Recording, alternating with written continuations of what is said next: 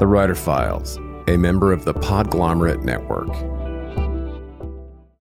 Greetings, scribes. I have got some exciting news to share. The Writer Files now has an exclusive Patreon community where subscribers will get exclusive access to uncut ad-free interviews, a writer's happy hour, bonus breakdowns, and content from productivity and publishing experts each month.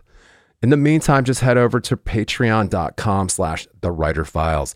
It's free to join Patreon to get a preview, and you can upgrade anytime. That's patreon.com/thewriterfiles. Help us start something special. At Evernorth Health Services, we believe costs shouldn't get in the way of life-changing care, and we're doing everything in our power to make it possible. Behavioral health solutions that also keep your projections at their best? It's possible. Pharmacy benefits that benefit your bottom line? It's possible. Complex specialty care that cares about your ROI? It's possible. Because we're already doing it. All while saving businesses billions. That's Wonder made possible. Learn more at evernorth.com/wonder.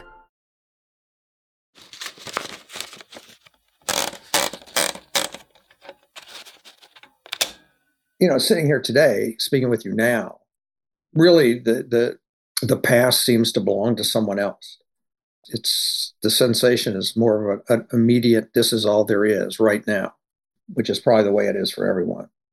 But for me, you know, when I wrote the first book and sold the first book, The Monkey's Raincoat, I never anticipated any of this would happen. I wanted to write a book I was proud of. And then hopefully, my biggest dream was simply to sell the thing. You know, have some publisher in New York actually buy my novel. The fact that it became, that the characters, Elvis Cole, Joe Pike, became as popular as they've become, and that my career would extend to 23 novels. Believe me, I had a big imagination back there, but I never imagined this.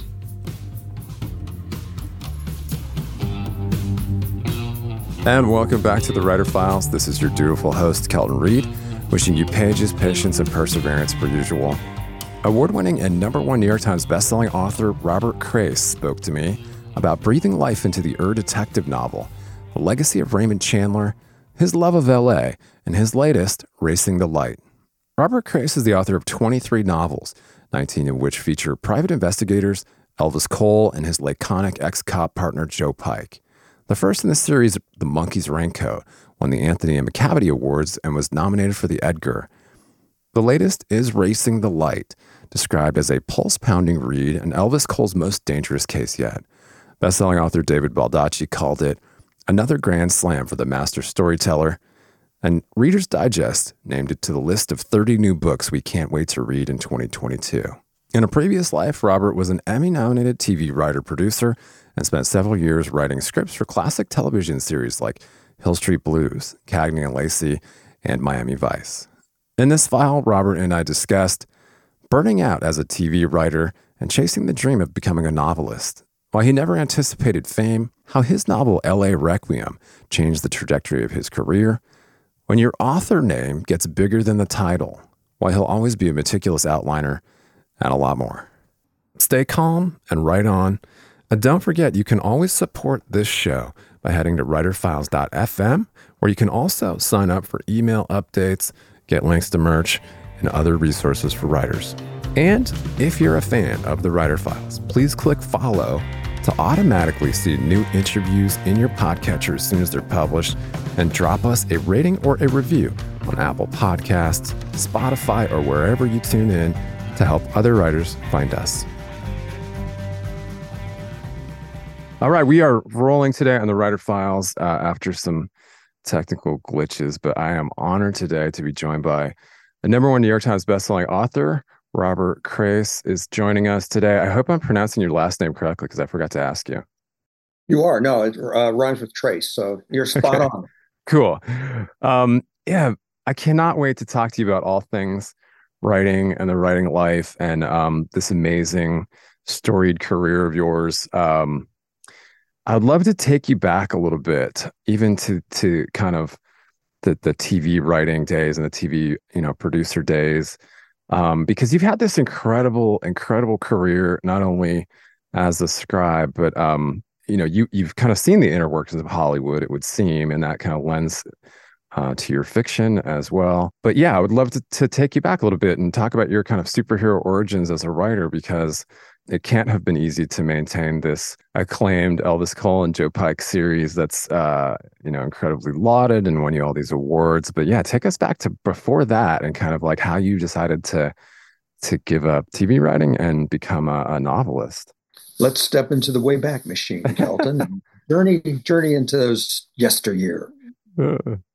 Listen, when I'm from Louisiana, where I began as a short story writer, always wanted to be a writer, and my beginnings were in short stories. And after I sold a few, I thought if I wanted to make my living as a writer, it was probably a great move to move to Los Angeles, try to get into TV and movies because those guys made so much money, right? So I did, and it was enormously exciting. I worked with some great people and some great shows, and in retrospect, I realized how fortunate that was because there's a lot. Most TV, it was all to my good fortune because my career could have taken paths where I wouldn't have learned as much. But after about 10 years or 12 years of writing television exclusively, what I think of as my writer school. I was a baby writer and learning enormously. But the collaborative nature of it began to wear me out. And I wanted more and more to be singularly responsible for my vision. I wanted to create my world. I wanted to present my stories, my characters, and my thoughts without network notes. So little by little, I reoriented myself, and I decided to pursue the original dream, which was to become a novelist. So I created Elvis Cole, and I've never looked back. And it's an amazing kind of evolution also, given the span of time that you've been working on this series. And of course, you've written some standalones that have either dovetailed or kind of lent themselves to the work. But yeah, I mean, take us through kind of your own personal evolution as a writer, because from, the Monkey's Raincoat to LA Requiem and kind of the acclaim that came from that, and kind of talk a little bit about the evolution from the beginning to the middle and now to Racing the Light, which kind of on the eve of the birth of your 23rd novel. It's got to kind of seem like it's been a long time, but does it seem like a blip on the radar for you? Does it feel like time has kind of flown by, or how has that evolution kind of worked for you? Well, sitting here today, speaking with you now, really the past seems to belong to someone else. It's the sensation is more of an immediate, this is all there is right now, which is probably the way it is for everyone. But for me, when I wrote the first book and sold the first book, The Monkey's Raincoat, I never anticipated any of this would happen. I wanted to write a book I was proud of, and then hopefully, my biggest dream was simply to sell the thing. Have some publisher in New York actually buy my novel. The fact that that the characters, Elvis Cole, Joe Pike, became as popular as they become, and that my career would extend to 23 novels. Believe me, I had a big imagination back there, but I never imagined this. And, in fact, I didn't even imagine that there would be a second or third book. I mean, I just simply wanted to sell one book.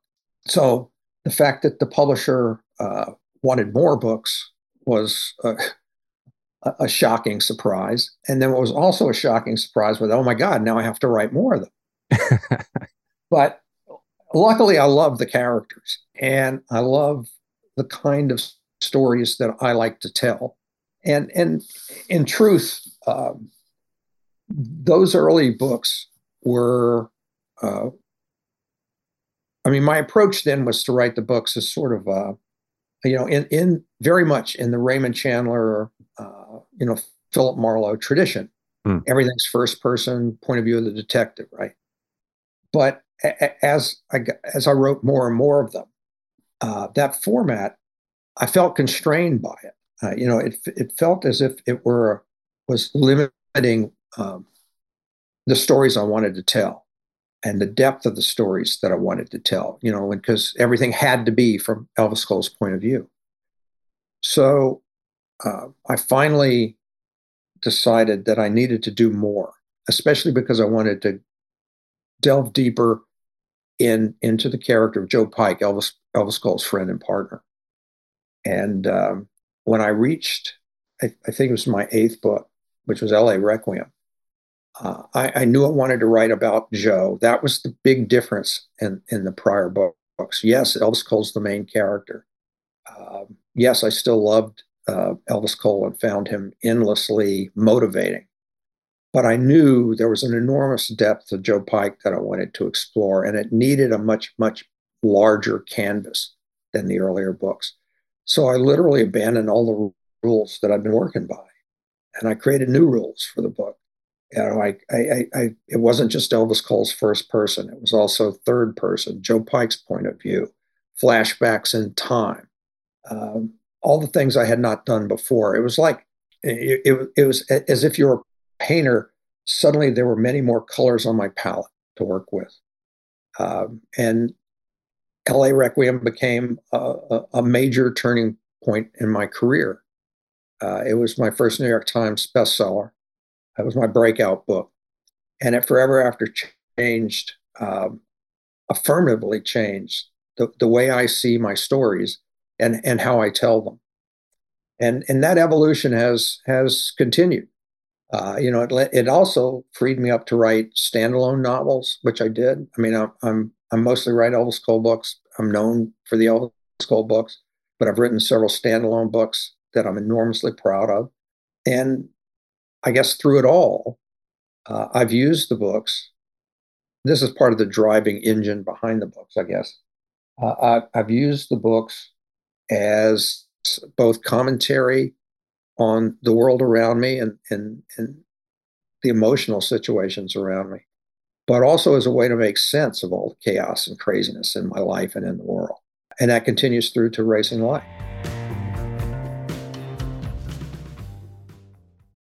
And just a quick aside to revisit the exclusive Writer Files Patreon community where subscribers get access to uncut ad-free interviews, a writer's happy hour, bonus breakdowns, and a lot more.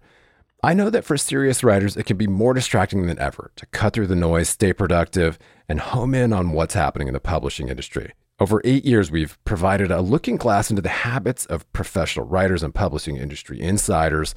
And as your humble host, I've decided to launch a membership-based Patreon for serious scribes to cut through the noise, swap tips and tricks, and hang out with like-minded peers. Just head over to patreon.com/thewriterfiles for bonus writing resources, monthly episode breakdowns, writer's happy hour, a community of your peers, ad-free episodes, and more.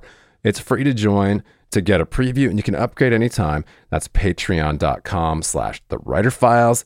Help us start something cool and special. Keep calm and write on. When you need mealtime inspiration, it's worth shopping Kroger, where you'll find over 30,000 mouth-watering choices that excite your inner foodie. And no matter what tasty choice you make, you'll enjoy our everyday low prices, plus extra ways to save, like digital coupons worth over $600 each week. You can also save up to $1 off per gallon at the pump with fuel points. More savings and more inspiring flavors make shopping Kroger worth it every time. Kroger, fresh for everyone. Fuel restrictions apply.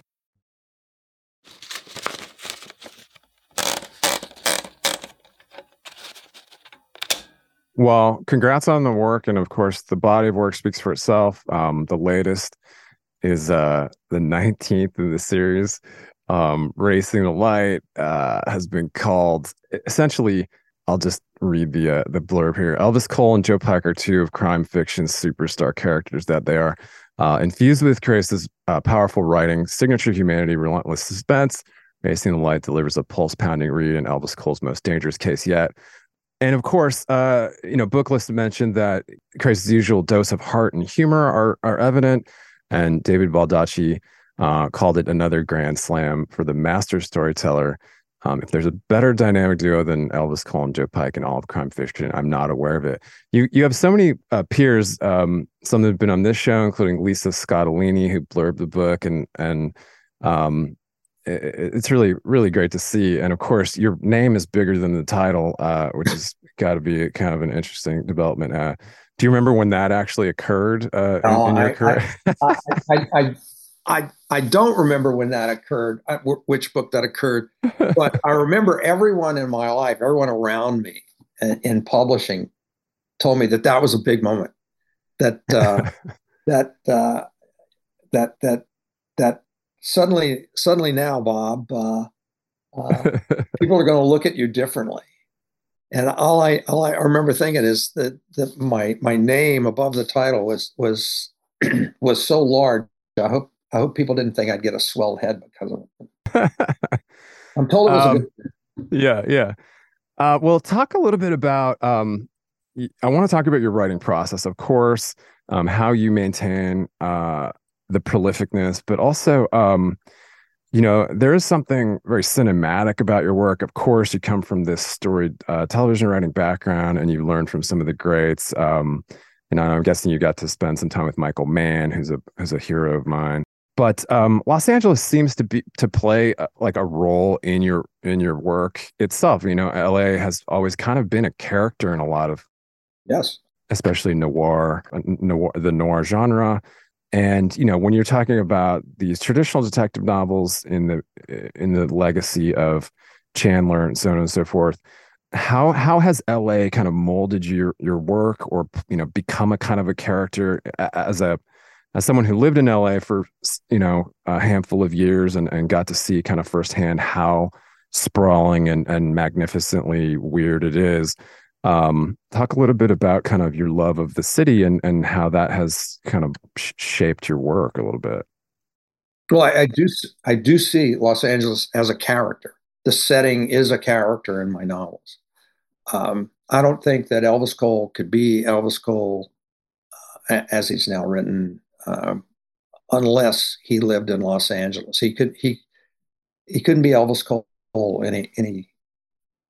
any place else. Um, when I first moved here, the I fell in love with Los Angeles immediately. Because it is so different from any other place that, or at least in my experience at that time. Um, it is enormously large. Sprawling is an understatement. It's 465 square miles. That's a big city.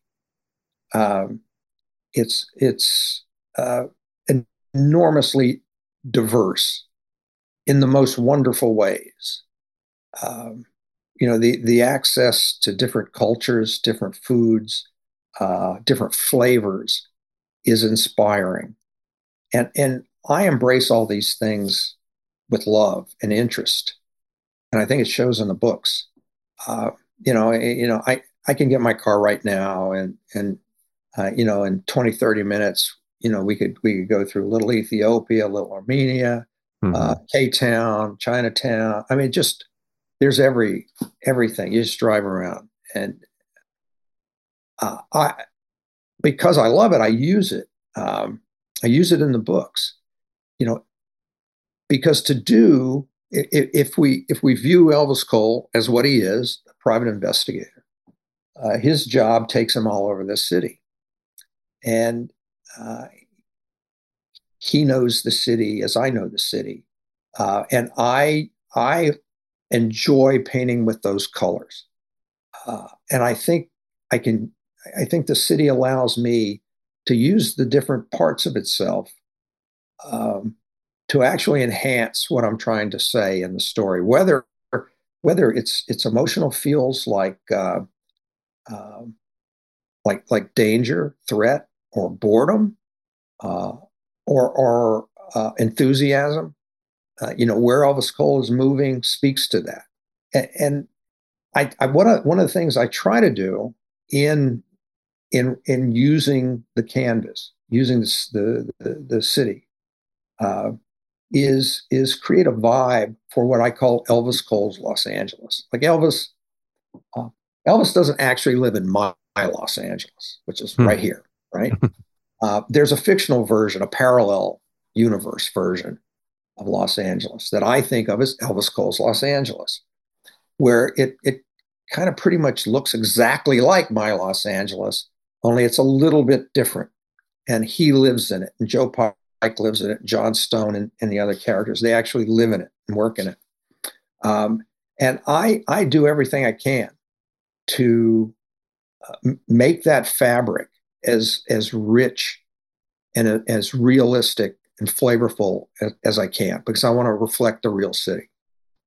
Absolutely. Well, it obviously comes through in the work, and again, it's really interesting to see the evolution of not only, as you said, it kind of your lens on the city through the books, but then also the kind of the evolution, what we're all going through, which is, we've all just been through a pandemic, and I thought it was really funny going back that you had said in the work that LA has like their three favorite spectator sports are riots, earthquakes, and wildfires, and to some extent, is that still true to this day?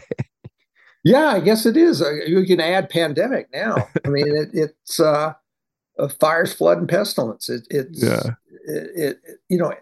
We're blessed here with great weather. It's usually always sunny, gorgeous topography. But remember, we also live in a place where at any second, the ground could start to shake. Your house could fall down. The freeways could collapse. There's an enormous amount of electric uncertainty here, and despite its beauty, and I believe Los Angeles to be a beautiful city. When it heats up in the summer and the dry winds come south out of the desert, all the hillsides turn into kindling. And all it takes is a cigarette butt or a lightning strike, and we have huge, raging, horrible fires here. So there is an uncertainty that comes with the beauty. There is a sense of daily risk that Angelenos share. And that becomes part of the fabric too. Yeah, 100%. This episode is brought to you by Shopify. Whether you're selling a little or a lot, Shopify helps you do your thing, however you cha-ching. From the launch your online shop stage, all the way to the we just hit 1 million orders stage. No matter what stage you're in, Shopify's there to help you grow. Sign up for a $1 per month trial period at shopify.com/special offer, all lowercase. That's shopify.com/special offer. This episode is brought to you by La Quinta by Wyndham. Your work can take you all over the place, like Texas. You've never been, but it's going to be great because you're staying at La Quinta by Wyndham. Their free Bright Side breakfast will give you energy for the day ahead. And after, you can unwind using their free high-speed Wi-Fi. Tonight, La Quinta. Tomorrow, you shine. Book your stay today at lq.com.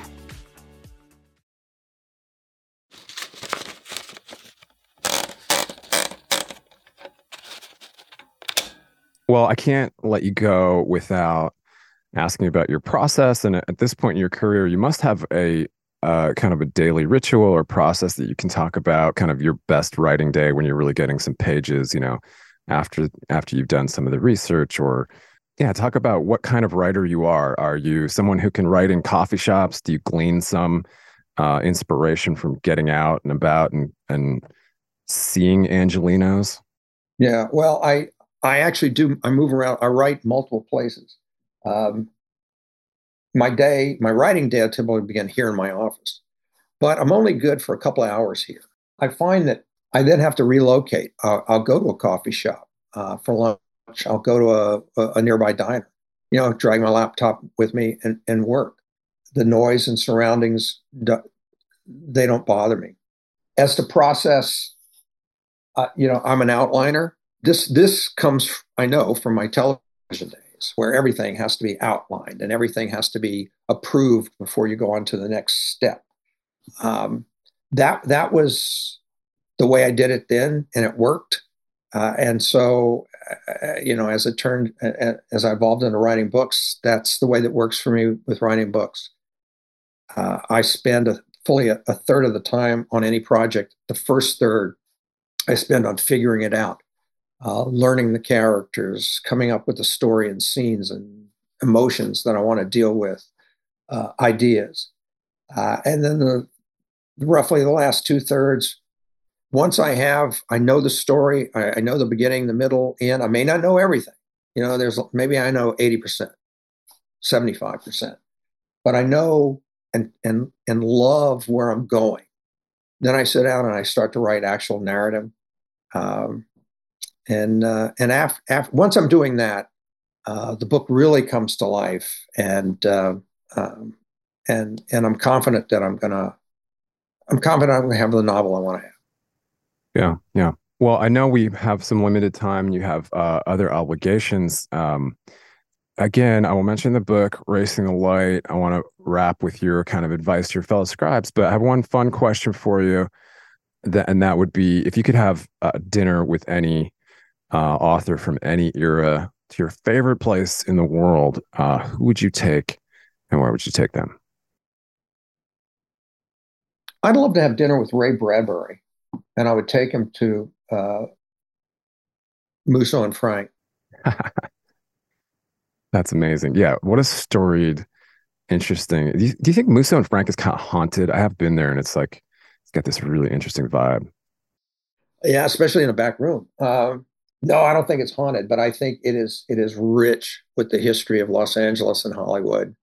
I love it there. I love the vibe. I hope it never changes. Yeah, yeah. I saw it recently portrayed in a TV show. I can't remember the name of it. Yeah, so if we could just wrap up, I'm going to point out your home base there, which is robertcrais.com. Of course, you're on all the socials, so those can be found there as well. The latest is out the 1st of November here in the States. And of course, yeah, I mean, congrats that, the fact that you've been published in over 40 languages and over 60 countries probably keeps you pretty busy during the promo season of your life. But yeah, if you could just wrap with any advice to your fellow scribes on just how to persevere, how to keep going, and how to kind of push through the tough times. There are tough times. This is my 23rd novel. They don't get easier. They get more difficult. But what I hold to and what keeps me going is an endless interest and fascination by the characters, which means write what you believe in. That's what I've tried to do from the earliest days of my career. Fully invest yourself and believe in it. Believe that it has value. Believe that it's important, and that's what keeps you going when you're sitting there and you're spending hours and hours trying to write. Nothing's coming, and you're not coming up with the ideas you want. Everything seems hollow and empty. And my God, this is never going to work out, or holy crap, this is the worst thing I've ever written. Those times happen, man. They happen to me. It way too much. But trust yourself. Have faith in the talent, because the talent will get you through. You just got to keep at it. Don't quit. Don't quit. Wise words. We appreciate your wisdom, your words, and please come back and wrap with us again in the future. Best of luck on your tour. Thanks, Kelton. Love to. It was fun. Thanks so much for joining us for this file. And if you're a fan of the show, simply head over to writerfiles.fm for more. That's writerfiles.fm. All right. I think we got it. And scene. Cool. All right, my friend. I'll let you get to the next one, but we'll be in touch soon and really do appreciate you. Thanks, sir. Good luck. Take care of yourself. All right. Take care. Thanks.